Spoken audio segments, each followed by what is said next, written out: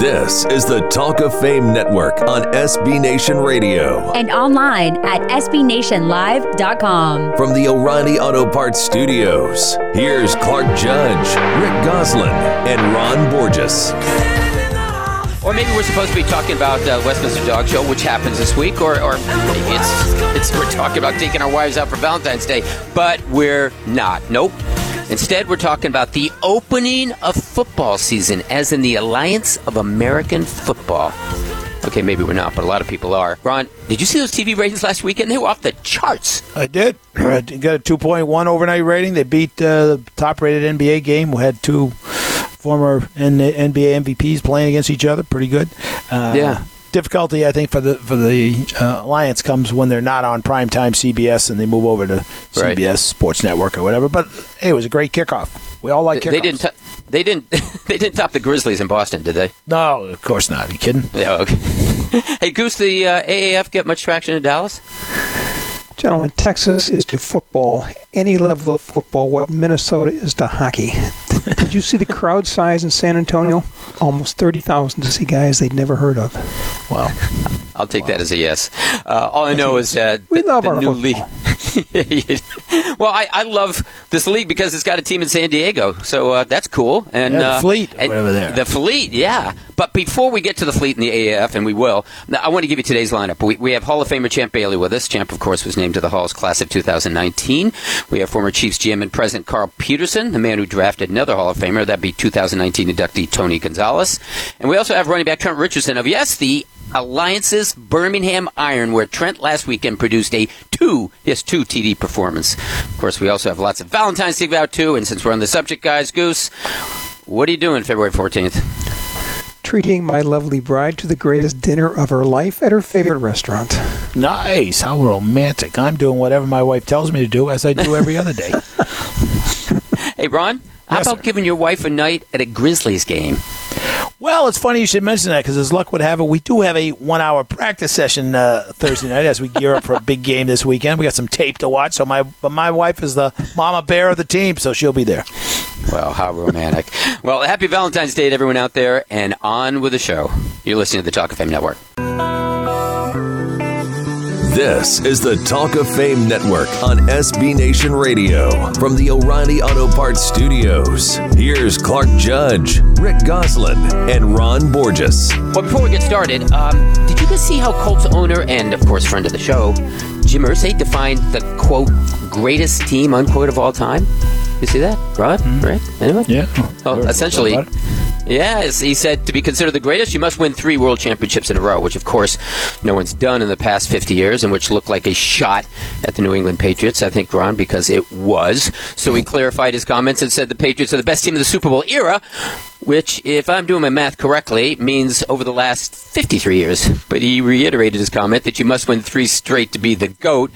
And pardon me, Ron, but 53 is greater than 50. So what am I missing here? Well, what you're missing is that Jimmy was making a statement of historic fact, which is what Talk of Fame Network is all about. There are 2 teams that have won the NFL championship 3 years in a row. The 29-33 Packers and the 65-67 Packers. Last time I counted, 3 is greater than 2 in a row. What am I missing? Nothing. Hey, all that is Jimmy's opinion. Everyone has an opinion. My opinion, I'll take the 92-95 Cowboys over any 4-year window of the Patriots. Oh, goodness. Homer. Oh, my God, a What, homer. are you crazy? Oh, It would crush those guys. Oh, my I'll God. put them up against the 49ers of the 80s. Anyway, it looks like we might have to get Jim back on here to explain himself, but maybe then we can ask him about Bill Polian's Alliance of American Football League. Yeah.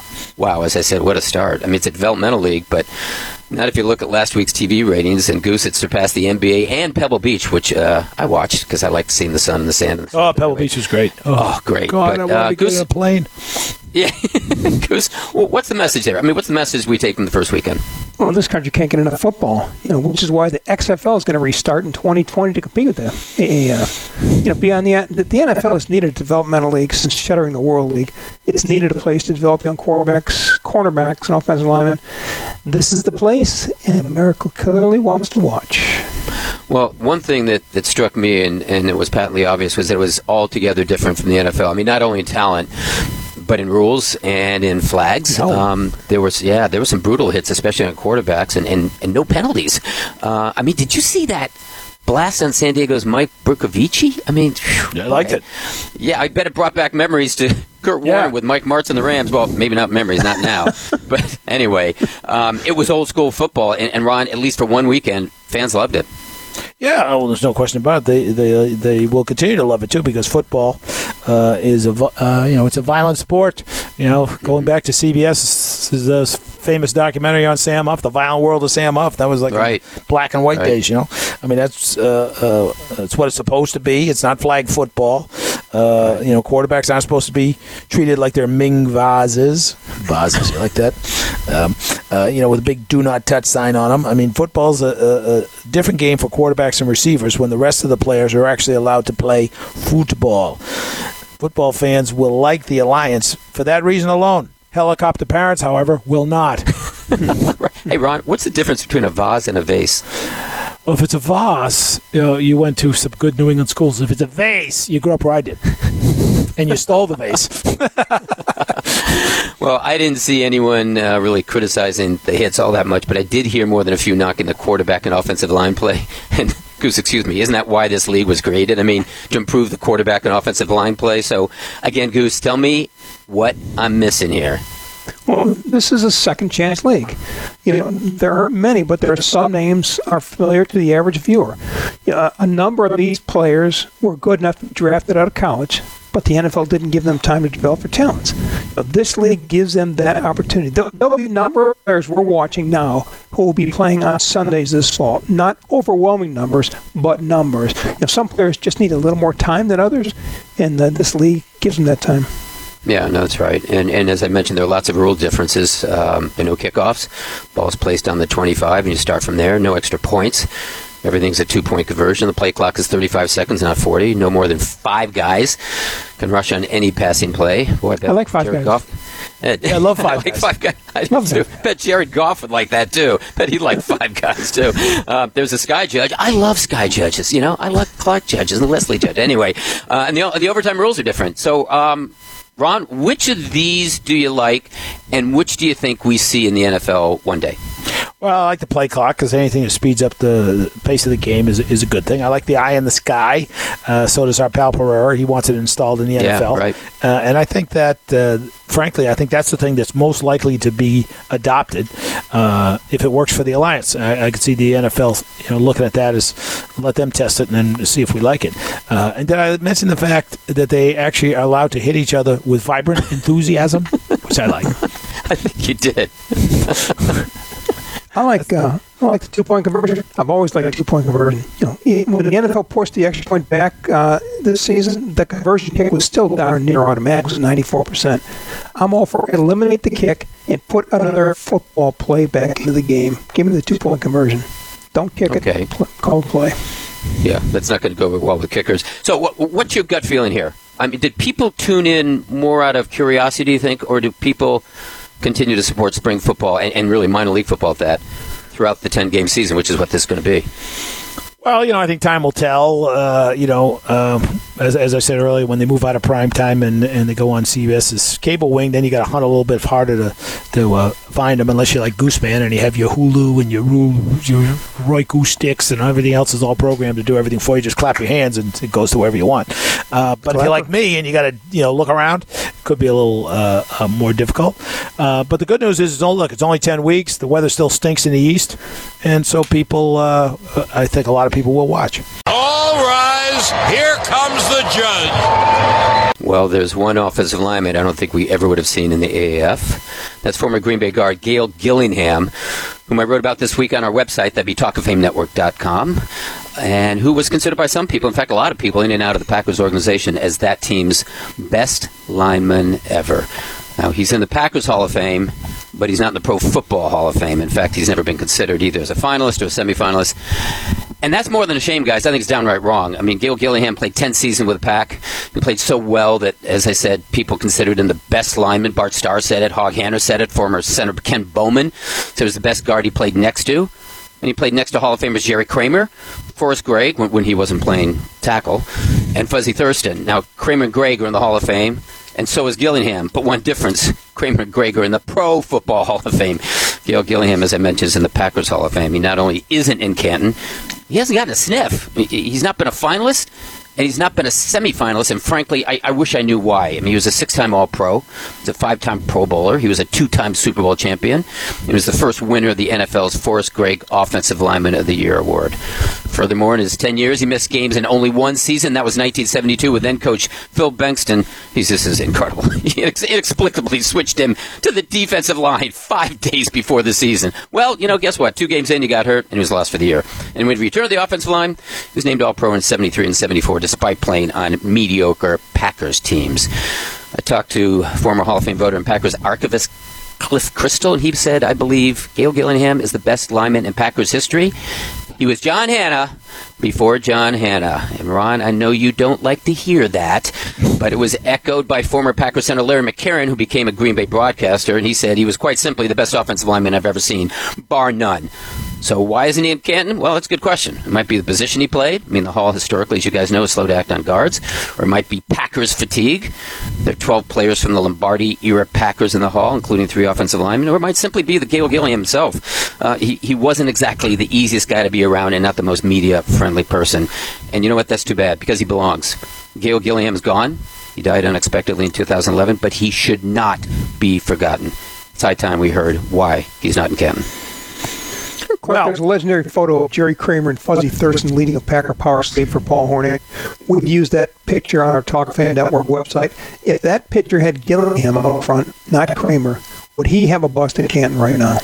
Yeah, Goosey would if it were taken in the early 60s, but the problem was he didn't join the team until 1966, and then he played in 67, and after that Lombardi left, and the Packers had only 2 winning seasons the last 8 years there. So by that time, the power sweep with the Packers sweep, it was already identified. Kramer was there first, and he was considered a star in the 50th anniversary team. Nevertheless, it took voters 45 years to act on him, so they weren't going to put 2 guys at that same position and from the same team in. So I just think he was a victim of circumstance and, quite frankly, time. Hey, one suggestion to you guys before we go: bring Gail Gillingham's name up, please, in that senior discussion. He deserves it. Okay. Anyway, that's going to do it. Though we're not finished with the Alliance. No siree. We have one of the stars of the first week. That'd be running back Trent Richardson, waiting to join us, and he will right after this.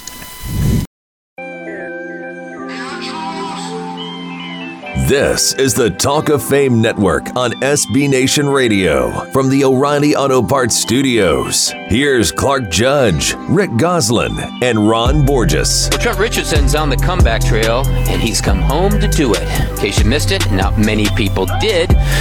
Former 2-time national champion and Doak Walker Award winner at Alabama returned home last week.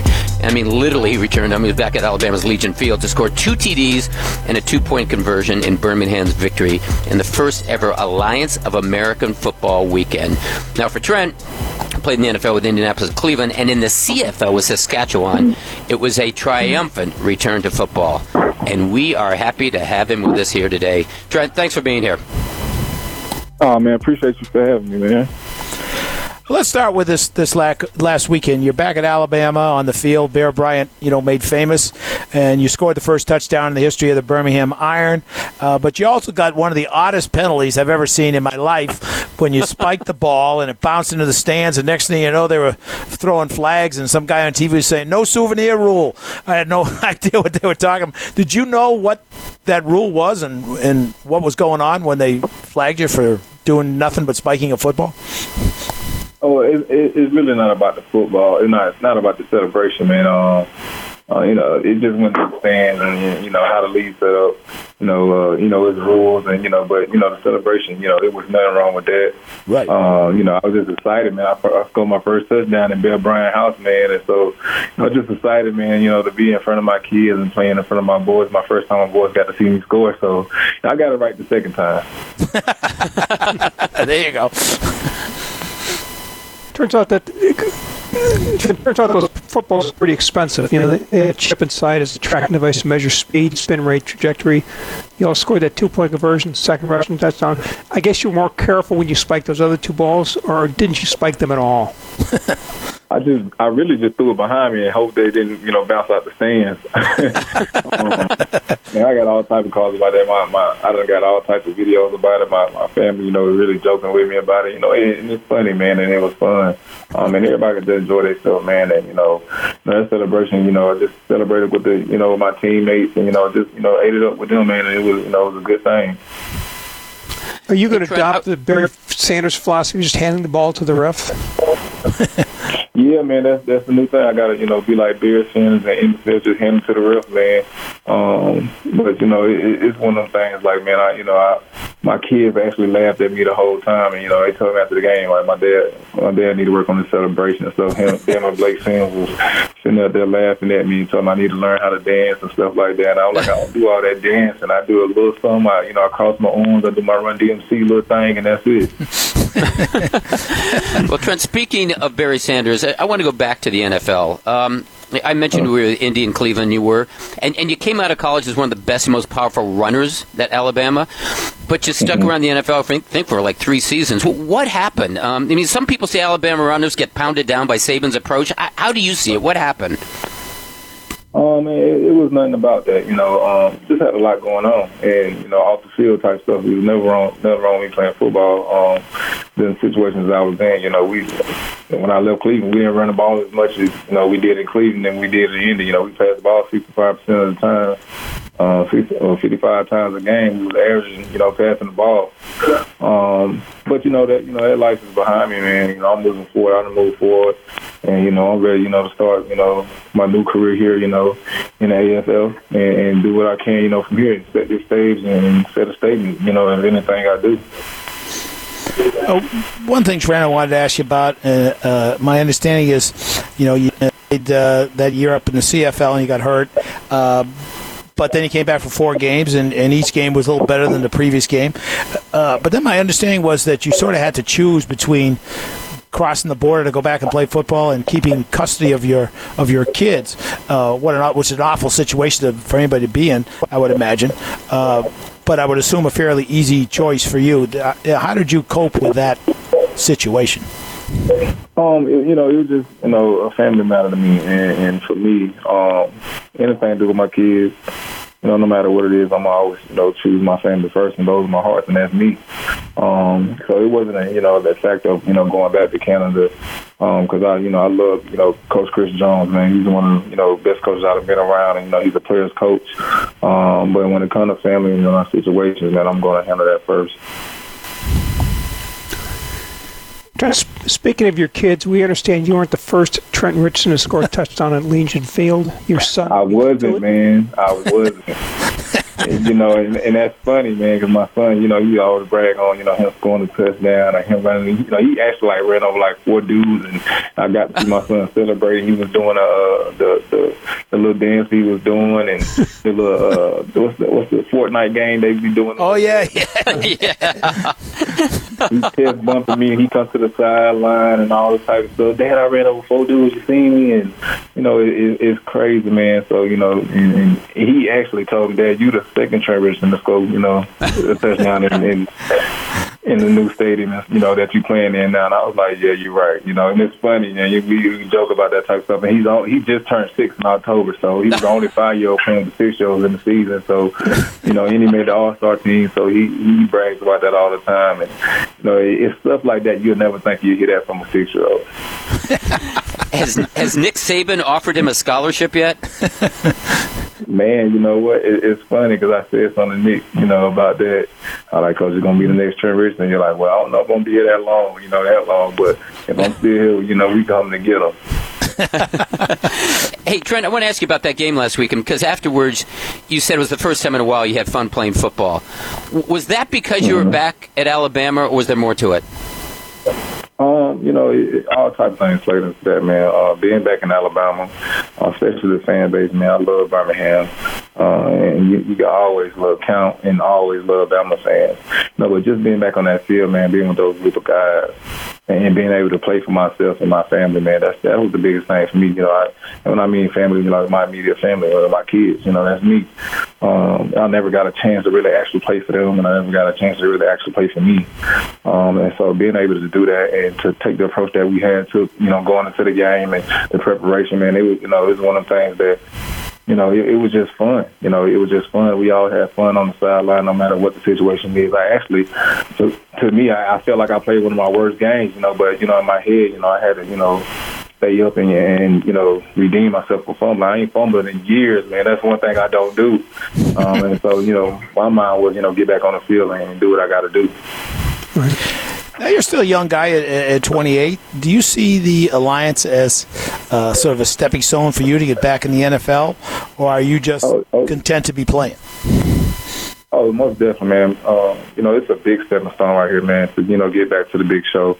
And, that's what this league, built for, guys to get back to the NFL, or guys who never got a shot at the NFL, or even for the coaches. I know a lot of coaches want to get back to the NFL, like my head coach, he's never been a head coach before. And he got turned down from jobs that he shouldn't have been turned down. You see what he's doing, see the product he's putting out there.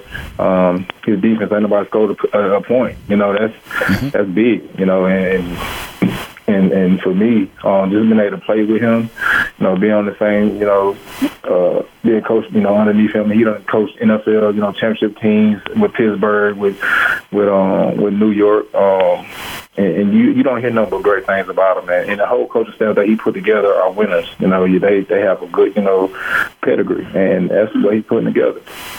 Well, one other thing is has it been difficult for you at all to sort of just accept the situation you're in? Obviously, when you were the number 3 pick in the draft when you came out, you're the Doak Walker winner, one of the greatest runners in Alabama history. You didn't assume at 28 you'd be in this situation. Do you just sort of accept it and say, well, that's the situation I'm in, and I'm going to make the best of it? Or how did you sort of mentally have to deal with this situation? Man, when I was out there in Canada, man, I had a chance, actually be by myself, and, just had to look myself in the mirror. Everything happens for a reason. And, the situation I'm in, and the way I got to present myself and, being able to fight again and just be out there, it's a blessing for me. So I never look at a situation as a loss. I always just, the setbacks, it is what it is. But, the major comeback is always a better story. Sure. So what exactly is the difference between playing in the NFL, the CFL, and the Alliance? Really, man, the difference is, the respect of the game. You got to respect the game at any level that you are on. You can't worry about, a lot of guys say, or, a lot of guys in the NFL, don't respect the CFL. And, and there's a lot of great players out there. Even in this league, like this league here, it's a lot of great players out there, that didn't have the opportunity, or maybe, didn't catch a ball or two, or, probably didn't run fast enough, they didn't get the opportunity, so these guys are actually more hungry, than the guys, getting the big bucks. And so for me, man, the only difference is probably your coaching staff. The coaching staff is just different. For me, man, when I got to the CFL, I had to learn how to run out the shotgun. That was one thing, I really didn't do, coming out, out of college or high school, or, going in the NFL. And so I got to learn a different, offense, different scheme.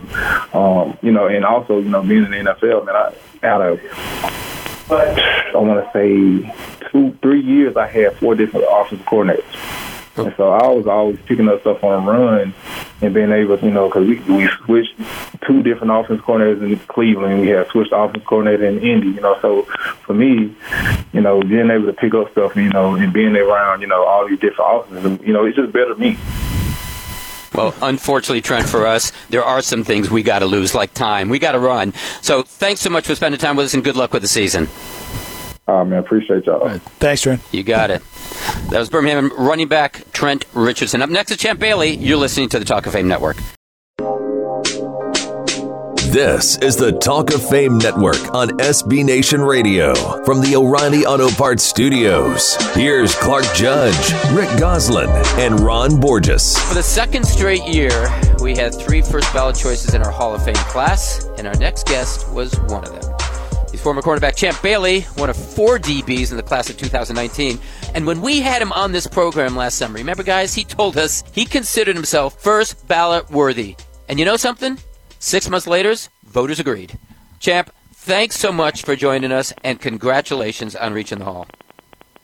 Well, I want to say thank you to you guys. And, without you, I know I wouldn't be in. But it wasn't in my control, so I was able to sit back, relax, and let the process play out. But I am grateful for this honor. I'm on a team that I can't be cut from, and I'm looking forward to it and trying to. Well, let me ask you, because I mentioned this earlier in the intro. When we spoke to you last August, you weren't particularly nervous or concerned or apprehensive about the vote, and you said you felt you were a first ballot choice. In fact, you insisted, I am a first ballot choice. Did that confidence wane in any respect as we got closer to that Saturday before the Super Bowl? I have to admit, maybe a little, because you get closer and then you start realizing, like, you really have no control at this point. Everything that I could have done to make my case has been done. So, it's out of my hands. So I'm thinking of any scenario that I don't get in. But at the same time, I always check myself. What do I have to lose here? I know I'm first ballot Hall of Famer. No matter what the voters say at this point, we know what I've done. It's just all about timing as well. So, the timing was right, and, my resume spoke for itself, and you guys agreed. Well, speaking of timing, champ, who's the first person you called after David Baker knocked, or maybe thumped, I would say is more like it, on your door? Wow. I can't even remember calling anybody, but I got several phone calls. I got a call from John Lynch. I got a text from Edgerrin James, guys who were finalists, congratulating Richard Seymour, guys that I know that'll be in one day, should be in by now, but, they'll get their shot, and they're Hall of Fame worthy. And I really appreciated that because that finalist process is no joke. Champ, how meaningful was it to go in the same time as Denver owner Pat Bowlen in ironically, your home state of Georgia? That's the icing on the cake. Being at home and sort of having them come to my home. In 2004 I went to theirs, and now they're back in my home, and it's like I'm re-signing with the Broncos all over again. It's that kind of excitement, but on another level. Just to be able to go in with the best owner in sports history, it just means a lot because I know when I got to Denver, Pat Bowlen was one of those guys that he made sure that everybody was comfortable in that building. And you never felt like you were less than compared to any team in the league, and I appreciated that. Okay, let me give you a hypothetical. How would you have reacted had you not been voted in on the first ballot? Well, I normally don't do hypotheticals, but this is a good one. I really don't know. I'm sure I would have been upset, but the thing is, whoever you vote in, you really can't get it wrong. It's like all these guys are worthy. So, like I said, it goes back to timing. So I would have had a way to reason with myself and calm myself down, but there's no doubt I would have been a little bit pissed off about it. Champ, there were 10 first ballot guys on the ballot. We had to tell 5 first ballot Hall of Famers that it's not your time yet. That's how tough this process was. Yeah, and that's what sucks because I know the guys that should be in. I see them, Isaac Bruce. Oh my God! Just to see these guys and how long they've waited and knowing what they've done in their careers, it kind of makes you appreciate it on another level because I know that I could be one of those guys on the outside looking in. Well, as you know, Champ, as you mentioned when we were first talking, I presented the case for Ty Law. Speaking about a guy who's been on the outside looking in, he was a top 10 finisher twice. Obviously, had 3 Super Bowl wins. And I know he's a former teammate of yours as well. Did you have any concern about the presence of him, and that it might come down to, well, okay, we got these 2 guys. Everybody knows they're both Hall of Famers, but this guy's been waiting for a number of years now, and the other guy's in his first year. Why don't we just put in the guy who's been waiting and then and sort of do it that way? How did you sort of look? Did you look at it as a you versus Ty kind of thing? When I sort of had my moments to analyze, what I was up against, I said that there was no doubt that, the possibility was there we could get in together. I just kind of look at, what preceded us. You had Terrell Davis and Daniel Thomason go in together. The last year you had T.O. and Randy Moss getting together. You had Ray Lewis, Brian Urlacher getting together. So those are guys that are very comparable, just like me and Ty Law. Why can't we get in together? And it did happen. And, you never know how it's going to play out, but I wasn't overly surprised because I know he deserved to get in at this point. Were you surprised that, in his case, he had to wait? Your case, you went, right in on your first shot. Did you do much sort of, you talked a little bit about thinking about it, but did you go into any sort of real kind of analysis at midnight in your room, thinking about, geez, if this guy gets in, and what about this guy? Because like Goose said a few minutes ago, we could have thrown darts and anybody we hit belonged in the Hall of Fame on that list, in our opinion. Yeah, and that's what sucks. You get down to the final 15, there's no doubt that every guy belongs in the Hall of Fame and probably will get in one day. And, but I always go back to what did I do compared to everybody else? And, I'm sure that's what you guys are looking at. Does this guy, first of all, does he deserve to be in without any comparison? And then, okay, what is he up against? I would assume that's the way y'all look at it, but,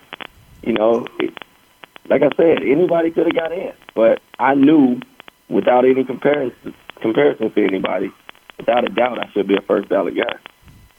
Have you decided yet? One of the big things always is who's going to be your presenter. Have you figured out yet who that was, and how hard of a choice is it when I'm sure you have a lot of people that were very important in your career, going all the way back to when you were a kid? Yeah, it is tough, and I got a couple people in mind. 4 of them family members, and one of them is close enough to be family. My parents, either one of them could do it. My brothers, I have a younger and older brother, and I've had the pleasure of playing with both of them throughout my high school, college, and pro career. So having one of those 4, and then my agent, Jack Rial, who's been with me since my rookie season and seen me go through the ups and downs on and off the field and watch my Hall of Fame career take place from day one. He's obviously a choice that I have to consider. So, it's tough. I'm sure I'll, go back and forth, talk to, some people close to me and, make a good decision. We're speaking with Champ Bailey. That'd be Hall of Famer Champ Bailey on the Talk of Fame Network. And Champ, Goose asked you earlier about Pat Bowlen. I'm wondering, since Pat is going into the Pro Football Hall of Fame in the same class as you, what was the best part of playing with the Broncos and playing for Pat Bowlen? It was funny. When I got to the Broncos, I never thought I would leave the Redskins, first off, until that final season. And I realized, they really do not value me whatsoever. And once you don't feel that love, and then you go to, and you have people out there have the opportunity to get you, and then you see that love coming back, it's like, okay, these guys are going to pay me what I asked for. They're going to treat me like I'm a franchise player and value my worth. And, and it never waned from day one to the time I was cut. That love never stopped. That's one thing I felt when I got there, even before I got to the Broncos. You always felt like everything was going to be okay and they were going to take care of me no matter what, because that's the reason they were in the playoffs every other year or every year. They were always in the running to win the AFC West. So, with that track record, I knew things would be better on the other side. And, lucky for me, I was able to land with a franchise like that, with an owner like Pat Bowlen. You couldn't ask for a better move at the time of my career. Champ, this is the first time that the Hall's ever put in 2 corners in the same class and also 4 DBs in the same class. And you 4 make up a true secondary. 2 corners, 2 safeties. You had 216 combined interceptions, which is incredible. How much of an honor was it for you to be in this class with those guys? It didn't hit us until we were, in the room together. And then we start looking around, and we're like, man, hold on. We all have 50-plus picks. So we started adding it up, and we were like, wow. It's just those moments that you start, looking at your classmates. Because we'll never forget each other. This is like the top 5 picks in the '99 draft don't even compare to this. This is for a lifetime. And, you know, when you sit there and kind of, you know, compare each other's stats and talk about what we've accomplished, I mean, it's a real moment. And I know we'll have a lot more like that, but that's when we first realized how impressive this class was, especially going in as a full secondary. Never happening before. Man, unprecedented moments, man. You got to appreciate it. Champ, one of those guys obviously is Johnny Robinson, 82 years old. Goose and I are on the senior committee. We've both felt for a long time that he should have been in there many, many years ago. What sort of ran through your mind? I don't know if you knew anything about him prior to meeting. What sort of ran through your mind when you saw him? Here you are going in, first shot out of the box, and here's one of the great players from the 60s and 70s, and he's 82 before he gets in there. What sort of went through your mind when you met him? Well, the class, you know, and he approached me before I approached him and telling me congrats, and it didn't hit me who he was until I looked again, and I'm like, hey, man, okay, that's Johnny Robinson. And then I'm like, well, congrats to you. This was before we were inducted or announced. And, you know, at that moment, that's when I really, like, got a little more interested about who he was. And I hear about his boys' home that he opened years ago and how he's so committed to that. I'm like, you know, how does a guy with 57 interceptions in his career doing all this philanthropy work and just get overlooked all these years, you know? So it's just another level of appreciation, the way he handled it with so much class. And he knew he should have been in a long time ago, but it's almost like John Lynch. Like, we know, and John Lynch is telling me about the process. So I appreciate guys like that, the way they carry themselves, because that's the way I want to carry myself, the way they just. Hey, Champ, quick question here. We've got about 30 seconds left. If you had one guy who's not in the hall that you could put in the hall with a wave of magic wand, who would it be? Ooh. I got to go with Edgerrin James. And the reason being, he's class of 99, mate of mine, and the dude came out balling. Year one, rookie of the year, NFL leading rusher. I mean, the dude did it all. And to do it at a high level for as long as he did, he deserves a nod already. Thanks, Champ. Thanks so much, and congratulations. Thanks for the time, and we will see you in Canton this summer. Yes, sir. Look forward to it, man. Have a good one. Sounds good. Thanks, Champ. That was class of 2019 Hall of Famer Champ Bailey. Up next, it's our Hall of Fame 2-minute drill. This is the Talk of Fame Network.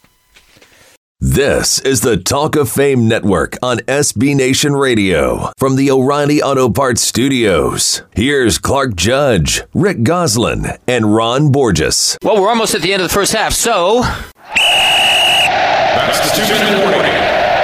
That's right, we're going to the 2-minute drill. Gentlemen, I hope you're ready, because I am. Time to draft an Alliance football team.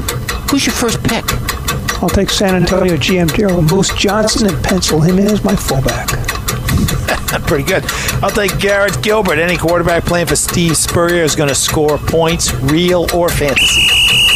How many games you going to watch this season, guys? Bet the under. Keep it snowing like it is right now, Clark. All of them.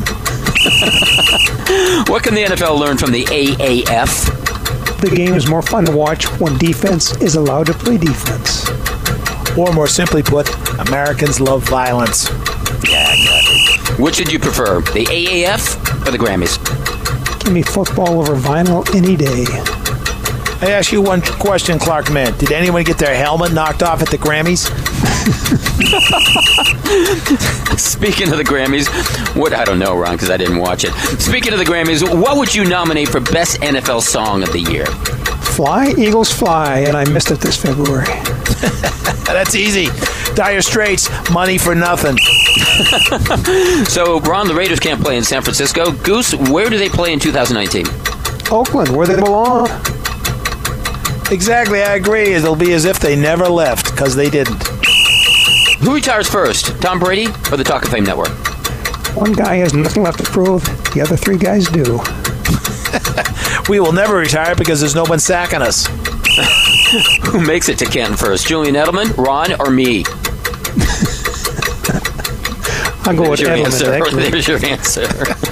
Who makes it to Canton first? The one with the Chinese visa. Jim Harbaugh wants the University of Michigan to build a Tom Brady statue. So what are his chances? They can put him right next to the Drew Henson statue because that's the quarterback the Wolverines preferred when they had Brady. Exactly. Why erect a statue of a backup quarterback? Father of modern scouting, Gil Brandt, Eddie Cotto, or Goose? Joel Bucksbaum.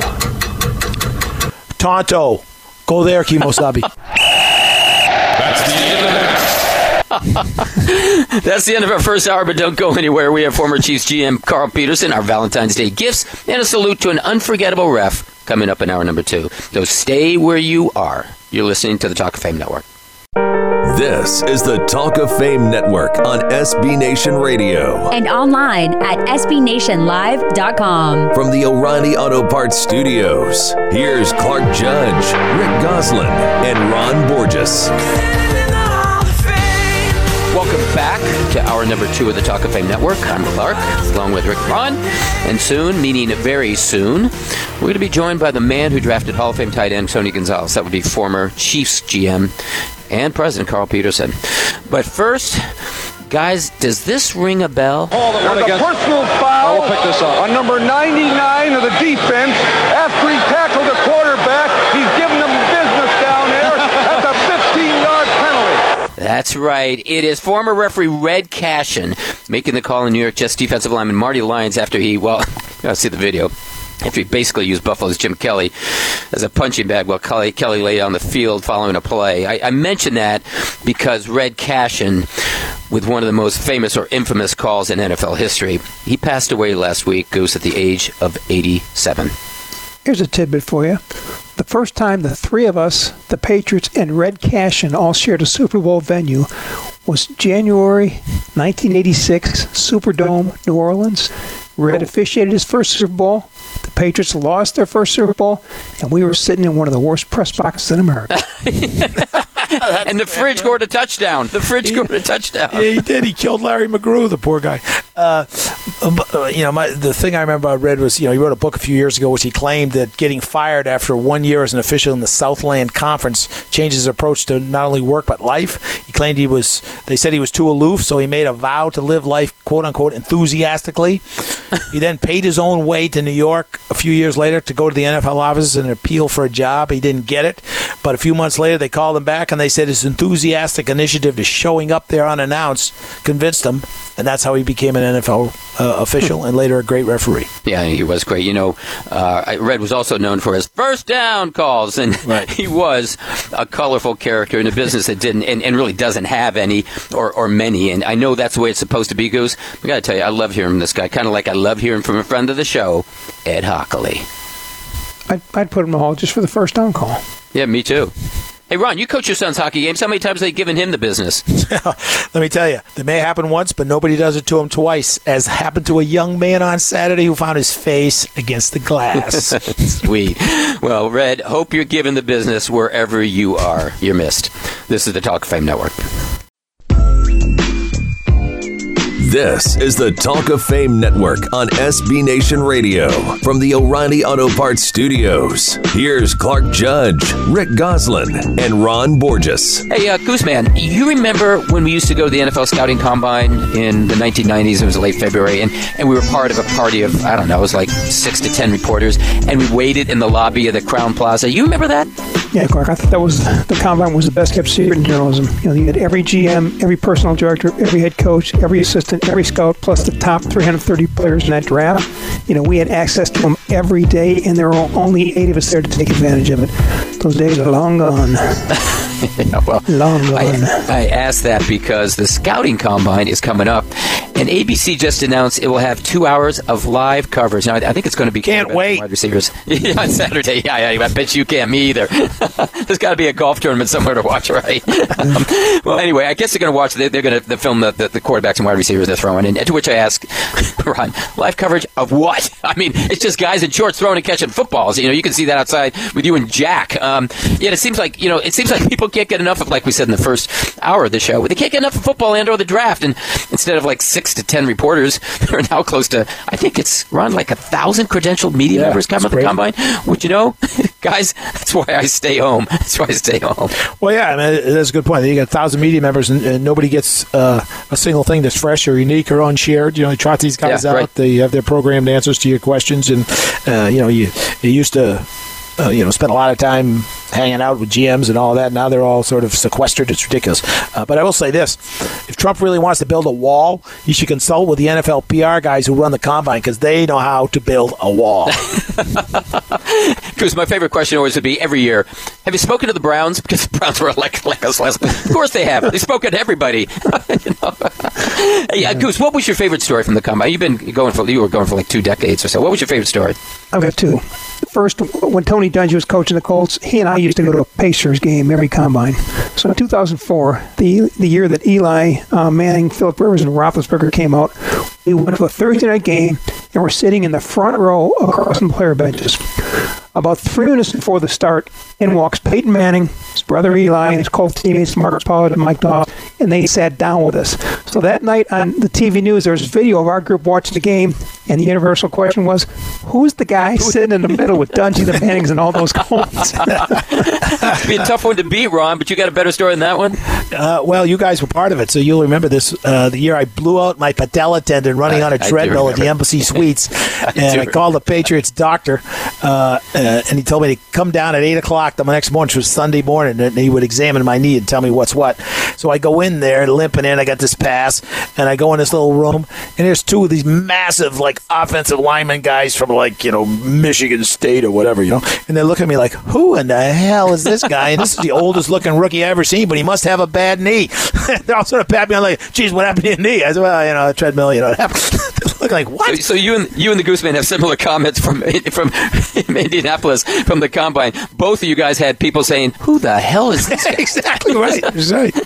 Well, mine's the gift that kept on giving. You guys know this. The Monday morning breakfast we had with Coach Dave McGinnis, Coach Mac over America, and it was at Shapiro's. You remember when we were there? Goose, I'm sure you do. We were there, but the cook wasn't. He showed up, and that was really cool because if you wanted anything that had to be cooked, you were out of luck. So it was like a big day for cold cereal. Yeah, I'll have the Special K, thanks. Anyway, with the combine coming up, I noticed an intriguing story out of Arizona State that was written by Hall of Fame voter Kent Summers, and that's centered on the Sun Devils coach and friend of the show, Herman Edwards. I mean, you want to tell us about it, Goose? Because you're the one that drew my attention to it. Yeah, Herb said he wanted to prepare his players for life after Arizona State on and off the field. So he's letting his players speak to the media. Most college coaches, they shelter their players. They don't want them anywhere near the media. Some use it as an excuse. He's a freshman. We don't want freshmen talking to the media. The kid may be leading the nation in rushing or our Heisman candidate, and he is not talking to the press. Some coaches will pick players to talk each week, and they may not even be the players we want to talk to, but you have to talk to these guys, not the guys you want to talk to. But at Arizona State, if you ask for a player, you get them. Herman essentially is saying, be an adult. You can say whatever you want, but be accountable for what you say. And I say, bravo, Herman Edwards. Yeah, me too. But Ron, of course, as you know it better than anyone, this flies in the face of everything like a Bill Belichick or Nick Saban believes. But this is a guy who had a winning program, okay? So right. I'm just wondering if any impact this is going to have on how college football programs treat the media. Do you think it has any? Well, I would say no, unless Herm starts winning and getting recruits coming because they say they like the atmosphere. But he raises a good point, as Goose mentioned, about preparing these players for something beyond just playing football. But some of these guys, Nick Saban hears one recruit say, geez, I'd love to come to Alabama, but Herm lets you talk to everybody, and it's pretty cool. Boom! Next thing you know, they'll be all handing out drinks to the media down in Alabama. Maybe they do now. That'll make him popular. But as you guys know, also, access that's been an issue ever since we started covering the league. It really has been, and it continues to be an issue. But I'll be honest with you, and I'm being very honest with social media sort of out of control and really no ground rules for what is and is not out of bounds. I'm not sure that if I were coaching today, I wouldn't pull a Belichick or Saban or anyone else who wants to shield his program from the press and say, no, not now. How about you, Goose? Well, the problem I got is the media is supposed to have about a half-hour window of access every day when the locker room is open. Yeah. All I would ask is that during that half hour, the entire team be in the locker room. Too often there are 8 to 10 players there, and they're often backups or special teamers. The rest of the players, especially the stars, are hiding out in the players' lounge, the cafeteria, the training room. So essentially, there is so little media access in the NFL anymore, and what little they give us, they take back. Yeah. Hey, wait a minute. Wait. Hey, I hear something. That's the signal. They're going to have access to our own Ron Borges. That's right, Ron. It's your time to deliver. You have something to say this week about, I don't know, Ron. Take it away. What do you got? Well, this is all about the Alliance. The Alliance of American football. Okay, all right. The Alliance may be bogus in some ways, but the way they hit each other is not. There will be much hand-wringing over the Alliance's return, which has already started, to what I call old-school football, and millennials will call jail yard football. Because if you hit in the NFL like the guys in the Alliance did last weekend, they would handcuff you and send you to the pokey. When a linebacker named Sean Washington decapitated San Diego quarterback Mike Perkovic. There we go. Try it. Say Perkovic, whatever it is, knocking his helmet literally 3 feet into the air and 2 yards wide. The place went wild. It's all over the Twitter sphere ever since. Same reaction came with He gave him the business, Ron. He gave him the business. Yeah, he gave it to him up there, though. Same reaction with the hit on quarterback Matt Sims from a guy named Earl O'Kine. That guy should change his name to Earl Unkind, the way he leveled Sims. But there was nothing bogus about the way he belted Sims just after he'd thrown the ball. And the best thing about it, guys, no bogus flag.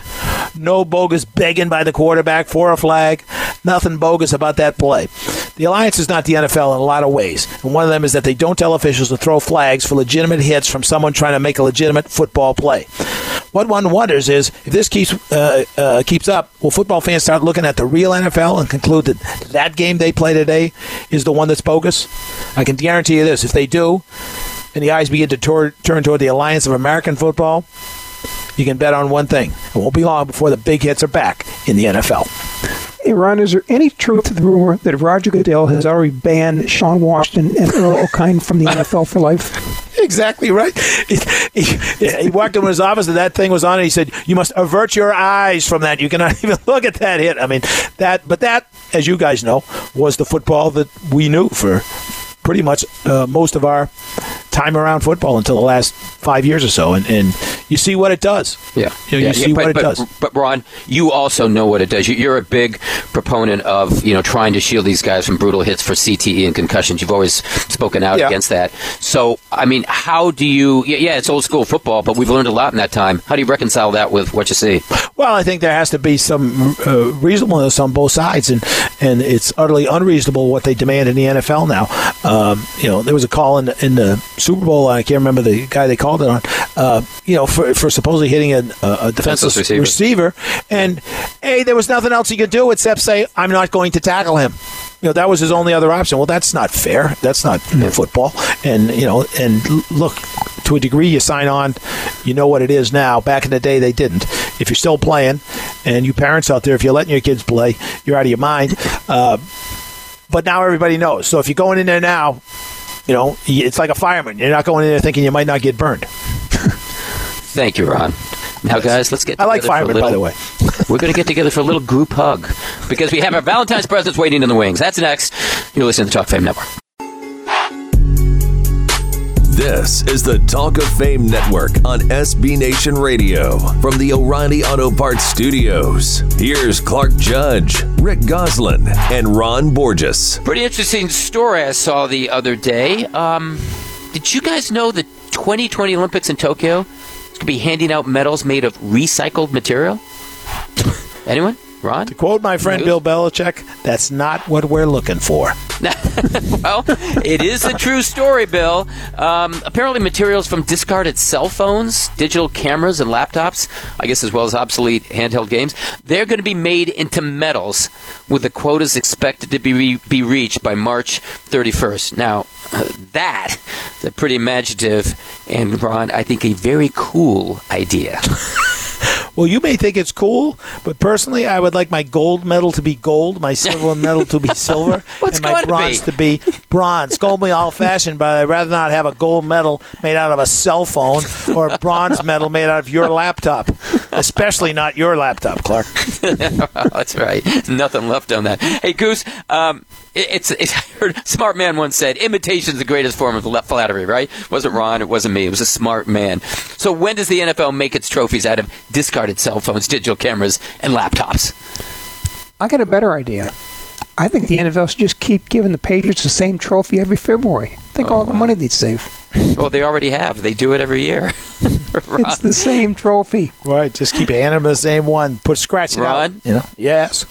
Not the NFL. How about the Hall? If they can turn discarded cell phones and cameras into bronze medals, well, they can surely turn them into bronze busts, right? Well, you're right, and in my humble opinion, they got a few guys in there whose bronze busts already should have been made out of discarded cell phones. I ain't saying, but I'm just saying. Hey, I want to see Dave Baker present Terrell Owens with his recycled bust. You think he went ballistic over not being a first ballot Hall of Famer? Wait until he finds out he has a tinted bust. He'd have to show up to find out. Ain't going to happen. And speaking of David Baker, Goose, I think we should send him a note, or maybe Roger Goodell. About this, I think it's a good suggestion. And I know just the guy to do it. That'd be Mark Leibovich, who's the author of Big Game, the NFL, and Dangerous Times, is also friend of the show. Yes. I saw him last week at a book signing in Madison, Connecticut. It was a place called R.J. Julia's. Went down there and spent some time. They had a standing room only. It was great. And spoke to him afterward. Now, as I mentioned, we've had him on the show. Ron, you remember that? Sure. And because he said he loved Ron Borges. He loved him some Ron Borges. And like grew then, up reading me. I hate it when they he say did. He did say that. And like then, he had his audience captivated with stories of Roger, David, and the NFL, and not in what I'd call a complimentary way, but in Goose, what I would say is an informative one. Well, Clark, we weren't there, so tell us more. I don't have the time. Read the book. Well, he's a great writer. He's got his finger on the pulse of things, and but this idea of the phony medals. I mean, if Goodell gets wind of this thing, think of the opportunities. Not only do you save money, but you can sell the naming rights. The Nokia Hall of Fame bus made by Dell Computers. Perfect. You're right. I'll tell you one thing, in addition with it, on the subject of Mark, but what he said, which I thought was interesting, he said, I had an advantage because I was outside the NFL. Because he covers politics, as you know, in Washington. He said, as somebody outside the NFL, I wasn't beholden to these guys. I could write whatever I want because I don't have to talk to them again. And Ron, he did write whatever he wanted. Yes, he was pretty cruel to some guys and cynical and sarcastic. But I got to tell you, it was a laugh a minute. It really was. Yeah, no, look, I mean, that's always the advantage a guy like that has, as Bob Costas found out, being on the other side. That's right, right. You're on the inside looking in, next thing you're on your outside looking out. Yeah. Well, anyway, that was fun. It was great to see him. Again, the book is Big Game, the NFL in Dangerous Times. If you don't have it, what the heck are you waiting for? I'm going to ask you guys the same question. The heck are you waiting for? But not about books, but about Valentine's Day. It's this Thursday, February 14, of course, as everyone knows. And I always considered it, frankly, one of those celebrations designed to sell cards. We never really got into it. Sort of like, never really got into Groundhog Day. But how about you, Ron? You big into Valentine's Day? Oh, yeah. I mean, I can see you're a guy who, when you were in elementary school, you didn't need the full paper bag to bring home all those Valentines. Yeah, myself, Goose Man, we were overflowing with Valentines. It was a love fest, Clark, tell your wife you can't get into Valentine's Day, then tell her you can't get into birthdays or anniversaries either, and then head for the hills. Yeah, right. No, and then she'll tell you can't get in the house. That's right. I'll head for divorce court. Hey, Ron, I know you live in Massachusetts, right? I do. Yes, sir. Okay, well, there's a company I'm sure you're familiar with and all of us are familiar with, and that's Necco. Remember those Necco wafers? It stands for New England Confectionery Company, and it's located, or at least was located, in Revere, Massachusetts, which I did know until the company was sold at bankruptcy auction last year. Now, among other things, Necco made those Valentine's sweetheart candies in the shape of hearts. Remember those? I mean, sure. They were kind of cool. They had those warm and fuzzy sayings like, be mine, or kiss me, or whatever. And for the first time in, forever, since we've been alive, they're not available this year, and they're not available because the company that makes them, Necco, is no longer around. So, really sorry to hear that. My wife told me about it, and I went, "Oh, wow, really?" And I thought, God, that's too bad. But you know what? That shouldn't stop us. I mean, we can still hand out candy, right? I mean, even if it's left over from last year. I mean, why not? And why not do it now, guys? So we will. We can do it right here, right now. I'm going to pull out some Necco Valentine's sweetheart candies, and you tell me whom or what should get it. Okay. You guys got any questions? It's No. pretty simple. It's not brain surgery. Self-explanatory. Okay. So let's start with this one. Let's see what we got. Let's see. Oh, what? What do you know? It's the old standby. Be mine. Goose, who gets it? Who or what?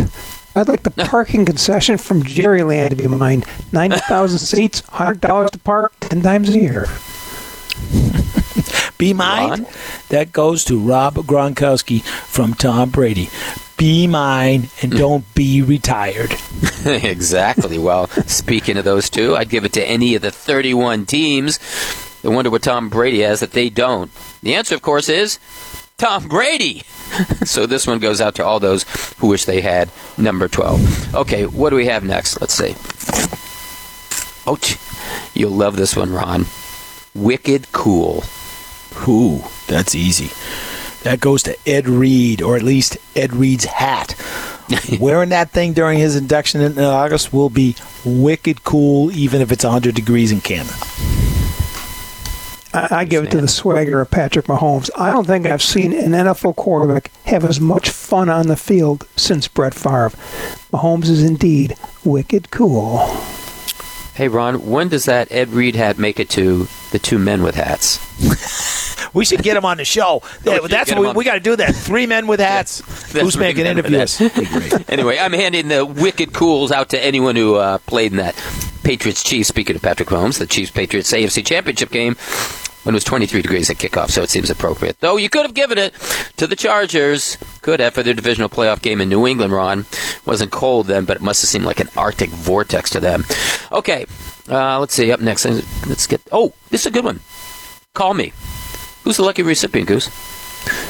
Tom Brady, who's about the only great quarterback we haven't had on this show. Yeah. Well, what's up with that, Hon? What's up with that? Good one. It's going out to John Doherty from Roger Goodell after he signed Kareem Hunt. Call me. Well, I think it would be... Mine's going out to soon-to-be free agent Nick Foles. There are a lot of people out there who would like to hear from him, including the Philadelphia Eagles, but only one will. So call, Nick. Please, just call. And charge it to, I don't know, the Jaguars, Broncos, Dolphins, Giants, Eagles. I don't think you get the idea. Okay, last one up. Don't take this too personally, Ron. It says, miss you. Who are you giving that one to? That one's easy. That goes to any receiver expecting a pass from Christian Hackenberg. Sorry, miss you or missed you. That would be the Alliance's Christian Hackenberg. I give that little heart to Brett Favre. He gave the most freewheeling, no-holds-barred interview in the NFL. You never knew what he was going to say. He was so refreshing, a far cry from the cliche-ridden interviews of today's stars. It was the best. Well, he was. And remember, we had him on the on this show 5 or 4 years ago. Great. 40 minutes. We had him 40 minutes. Anyway, I'm giving my miss you to former quarterback Peyton Manning from Denver because the Broncos, they've never been the same since he left. Okay, guys, full disclosure, want to make sure we get this straight. I said Necco stopped making Sweethearts candy, and they did. But lo and behold, this month, Brock's has stepped forward and said, hey, what's the big deal? We've been putting out conversation candy since 1960, and we're going to continue doing it. So I want to send our congratulations to Brock's for making this a Valentine's Day to remember. And in gratitude, guys, any conversation or conversation candy you would like to send out, and to anyone in or out of the NFL. Yeah, I give a candy imprinted hugs to every pass rusher in the NFL. That's the only way to avoid a penalty flag for roughing a passer in today's NFL. Hug him, hold him, don't let him fall. If he hits the ground, it's going to cost you.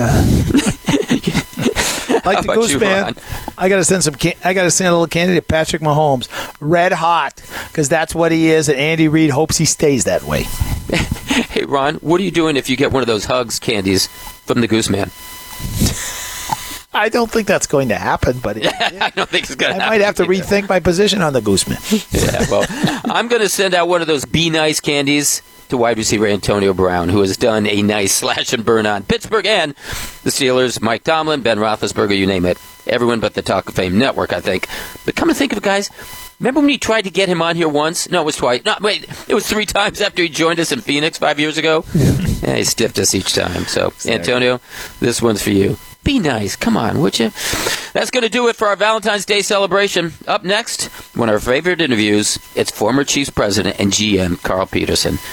Wonder what conversation candy we should give him. Well, we can figure that out when we go to break. You're listening to the Talk of Fame Network. This is the Talk of Fame Network on SB Nation Radio. From the O'Reilly Auto Parts Studios, here's Clark Judge, Rick Goslin, and Ron Borges. Well, 2 weeks ago, we had then Hall of Fame candidate Tony Gonzalez on this program. And now, of course, we can call him Hall of Fame inductee Tony Gonzalez, as he was named to the Hall's class of 2019.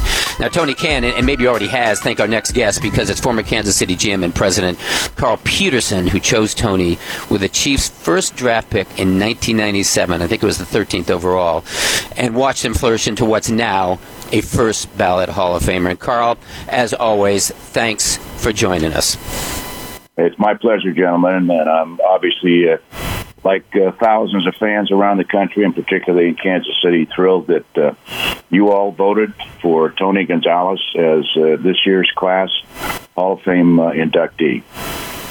Well, Carl, how much pride do you take in his election? As I said, you chose him. How much pride do you take? Well, you know, you always take some pride because when you draft a player, and I've been fortunate to have a couple others, and Derek Thomas and Will Shields, you want them to be the very best. You want to, be right in your decision on choosing them or selecting them, and but you don't know. And of course, a player in his career, there's so many avenues that he comes to and turns that he has to make. But Tony surpassed all of certainly my hopes and desires for him to be successful, not only on the football field, but also off. And I'm just couldn't be more proud. As I told Tony, I said, I'm kind of like a proud parent when, when your son graduates from whether it's high school or college, and now he's got to the epitome of the professional football ranks, the Pro Football Hall of Fame in Canton, Ohio. Well, Carl, I mentioned that 97 draft, and go back there for a second. You traded up from the 18th spot to the 13th overall pick to choose him. You traded with Tennessee, and Tennessee took defensive end Kenny Holmes with that 18th choice. 2 questions here. A, how come you weren't charged with grand larceny? And B, what was it about Tony or his game that first drew him to you? Well, first of all, the inside here is that Floyd Reese was the general manager of, I think it was the Houston Oilers. Maybe you're right. Maybe Tennessee had made the move, but in '97, but Floyd and I had coached together at UCLA. So, and we're both UCLA alums. So, had kind of an in deal there that I needed to get done because, very frankly, another UCLA alum, quarterback that took the Dallas Cowboys to 3 Super Bowls, let me know that Dallas was going to draft him if he was available on their pick. I think they had the 14th or 15th pick. So I told Marty, we got to get ahead of the Cowboys.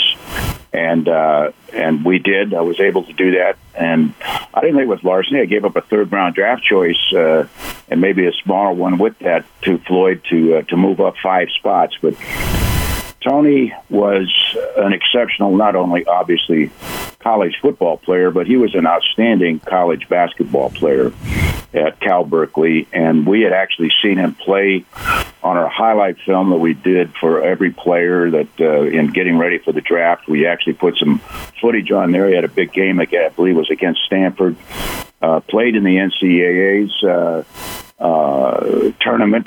And anyway, I knew that this guy could be something special if we could get him. And of course, moving up 5 spots, that was really important. Couldn't have done it without Floyd Reese, and I always am indebted to him. We always talk about it. He got a good player too, but at the end of the day, you don't know when you're drafting, whatever round it is, that this guy may become a Pro Football Hall of Famer, and Tony did that. He certainly is well deserving of all his accolades. Okay, as you know, he's the first ballot tight end in NFL history to go to Canton. In your book, does that make him the greatest tight end in NFL history? Without question. I don't know that I've seen one better.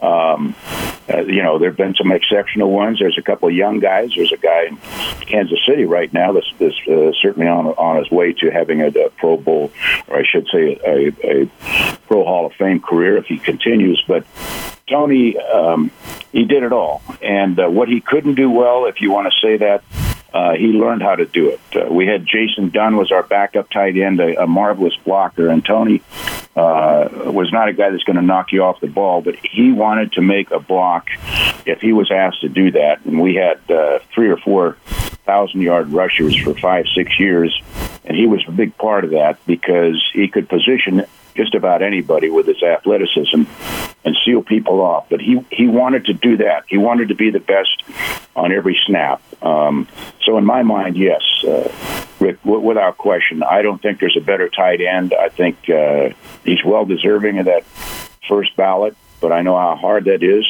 to get done, and I'm just thrilled and proud of him. I believe, Carl, correct me if I'm wrong, but I believe in 2008 you nearly traded Tony to Green Bay for a third-round pick, but the deal fell through. What was your thinking then, and how angry was he, and how did you sort of deal with that situation? Well, first of all, I wasn't going to trade him, and I wasn't going to trade him basically for anything. I told him that. I said, Tony, you're too valuable to this franchise, both on the field and off the field. He was a tremendous philanthropist, and my wife and I did a lot of things with he and his wife, first fiancée, October, Toby, and then became his wife. He was the essence of Kansas City, so I was not going to trade him in any fashion. I'll be candid, Green Bay didn't offer that. They offered less than that, and of course I wasn't going to do anything anyway. But he was angry. He was very angry because we were at the end of my career. The last couple of years, it's the only 2 years in a row we ever had losing seasons. Out of 20, we had 15, only 5 losing seasons. It's only once that we had 2 in a row. But Tony was in that and wanted to go. And I understand that. We didn't have a quarterback. We lost everybody. But I said, I'm not going to do it. He got his wish the next year when I left. The regime that came in traded him. And he immediately went on to 4 or 5 more Pro Bowls at Atlanta. And they tried to replace that tight end position with, I think, 3 or 4 guys and never even came close. He was an irreplaceable guy, in my opinion. We had our differences on that, but then we got them smoothed out. And before we go, I do want to tell you a quick story about his first agent, Lee Steinberg, and when we drafted him. Sure. Obviously, I get a phone call the minute we picked Tony, and it's Lee Steinberg, and he said, Carl, it's Lee. I've known Lee a long time. He's a Cal Berkeley guy, too. I'm a UCLA guy. And he said, listen, it's quite obvious you really wanted Tony to move up 5 spaces, so I just want to let you know that you're going to have to pay more than the 13th pick in the first round. Because it's obvious you wanted this guy, you need this guy, and I want you to understand that we're going to negotiate for a premium number for the 13th pick. He said, and he said, if you don't want to do that, then we will go to the NBA and play in the NBA. And I said, Lee, I'll get right back to you. So I got off the phone and I called. Obviously, Lee didn't know that Lamar Hunt was a 10% owner of the Chicago Bulls. And Jerry Reinsdorf and the GM there, Jerry had come up to Chiefs games, and we had gone to Chicago Bulls games. I had gone with Lamar a few times. I saw Michael Jordan play. It was fabulous and so forth. But anyway, so I got on the phone with their department. I said, look, at once time, but what do you have on Tony Gonzalez playing in the NBA? And the GM got right back, Jerry, and he called and he said, Carl, excellent rebounder, great intensity, a fine college player, but an average shooter. Carl, this boy needs to make his living in the NFL because he's not going to make it in the NBA. I said, Jerry, that's all I need. Thank you. I hung up the phone. Obviously, called Lee right back. Steinberg said, Lee, according to my sources, your client will not be playing in the NBA, so we're going to pay him what's appropriate for the 13th pick in the first round. And we did. And finally, Lee actually called me. He said, Uncle, you got me. All right. What can we do to get this done? And we got it done. And anyway, Tony, but every contract, guys, I can tell you, obviously, he went to Tom Condon after Lee Steinberg. Every contract was, Carl, if we don't get this done, Tony's going to go play in the NBA. And I would always say, yeah, sure he will. He'll be outstanding there as the 10th or 12th guy. Anyway, he made the right decision. And, Lord, what a career. 17 years, 12 with us and 5 with Atlanta. And it's come to a culmination of, again, what you guys do so well, your Hall of Fame voters. And he's, I know how thrilled he is. I've talked to him Saturday night, Sunday after the vote at the Super Bowl. And anyway, special guy. One last quick question. We got about 45 seconds, Carl. Would there have been a Tony Gonzalez in the league had it not been for Kellen Winslow, who seemed to kind of open up a little bit, the idea of a more athletic basketball player type guy? Yeah, I think certainly he began the trend, if you will. And I'll be candid, I wasn't looking for a trend of drafting a college basketball player to make him a NFL tight end. Tony was an NFL, in my opinion, tight end caliber player at Cal Berkeley and proved it. But he just also happened to be an outstanding college basketball player. And, to his credit, in the off season, he would always come back in great shape. He would go home to California, but he would play in that NBA developmental league or whatever. I always held my breath because I didn't want him to get hurt. but at the end of the day, I think that helped him. And I know this, that every single quarterback, Trent Green here, obviously, and the others that we had, were looking for him, particularly when we crossed the 50-yard line, got in the red zone, because he was money in the bank. If you could get it close, he would find a way to position his man to get up and come down with it. And, of course, that trend now has proliferated in the NFL.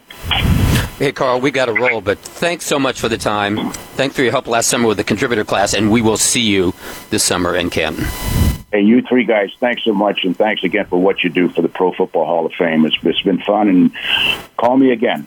We'll do. Carl. We'll do. Thanks, Carl. That was former Chiefs executive Carl Peterson. Up next, 2-Minute Drill. You'll listen to the Talk of Fame Network. This is the Talk of Fame Network on SB Nation Radio. From the O'Reilly Auto Parts Studios, here's Clark Judge, Rick Goslin, and Ron Borges. We're just about out of time, so tell them to blow that whistle, Robert. That's the 2-minute warning. Thank you very much. That's right, it's the 2-Minute Drill. So, guys, let's get going. It was Abraham Lincoln's birthday this week. So, Honest Abe, Lincoln Chafee, Lincoln Kennedy, or Lincoln, Nebraska? Oklahoma coach Lincoln Riley. He's big in these parts. Lincoln Logs. Build something. And they will come. When's the next time we see Roger Goodell in New Orleans? One day after we see Bill Vinovich in New Orleans again. Actually, it'll be on Wednesday, March 6th. He's given up hiding for Lent. If and when he dares go there, guys, what's your advice? Stand behind Vinovich. Say the rosary and avoid Bourbon Street. Given all that we know about CTE and concussions, why would Kyler Murray choose football over baseball? He gets paid to play only 16 games as opposed to 162 if he has to play baseball. There can only be one reason. He already has CTE. So who drafts him? The team with 2 quarterbacks coming off broken legs, the Washington Redskins. Who drafts him? Someone who wants to make a 5'11" or less mistake. Jets, Jets. Antonio Brown bid farewell to Pittsburgh this week on Twitter. Where's he going? Maybe he's in the CFL, the open camp in June. That's always been a receivers league. He's going wherever the Steelers want him to go. Welcome to Arizona. The Chiefs told Patrick Mahomes to stop playing basketball. Like it or loathe it? Like it. I've had too many friends blow out Achilles playing basketball. Why risk it? I like it too. He should be wearing bubble wrap, not shorts. Cleveland signed Kareem Hunt. When will the league clear him to play? I predict 2020. I say 6 games into the season, cures come quick in the NFL. If the Browns did, quote-unquote, extensive research, as they said, on him, why didn't they talk to the woman he assaulted? Because the league will handle that part of the research when they suspend him. Because they already know he did it, and they know he comes from an extended family of incarcerated men, starting with his dad, 35 arrests, his brother, and his cousin. Whew. What happens first, Ron getting into the Hockey Hall of Fame or building the wall? Alphabetically, Ron's plaque will hang on the wall between Toe Blake and Punch Imlock. I will skate in. That's the end of the game. Well, if you'd like to hear this or any podcast, just go to our website, WTalkOfFameNetwork.com, or find us on iTunes or your podcast app. Otherwise, look for us next week at this time and on this station. Thanks for listening.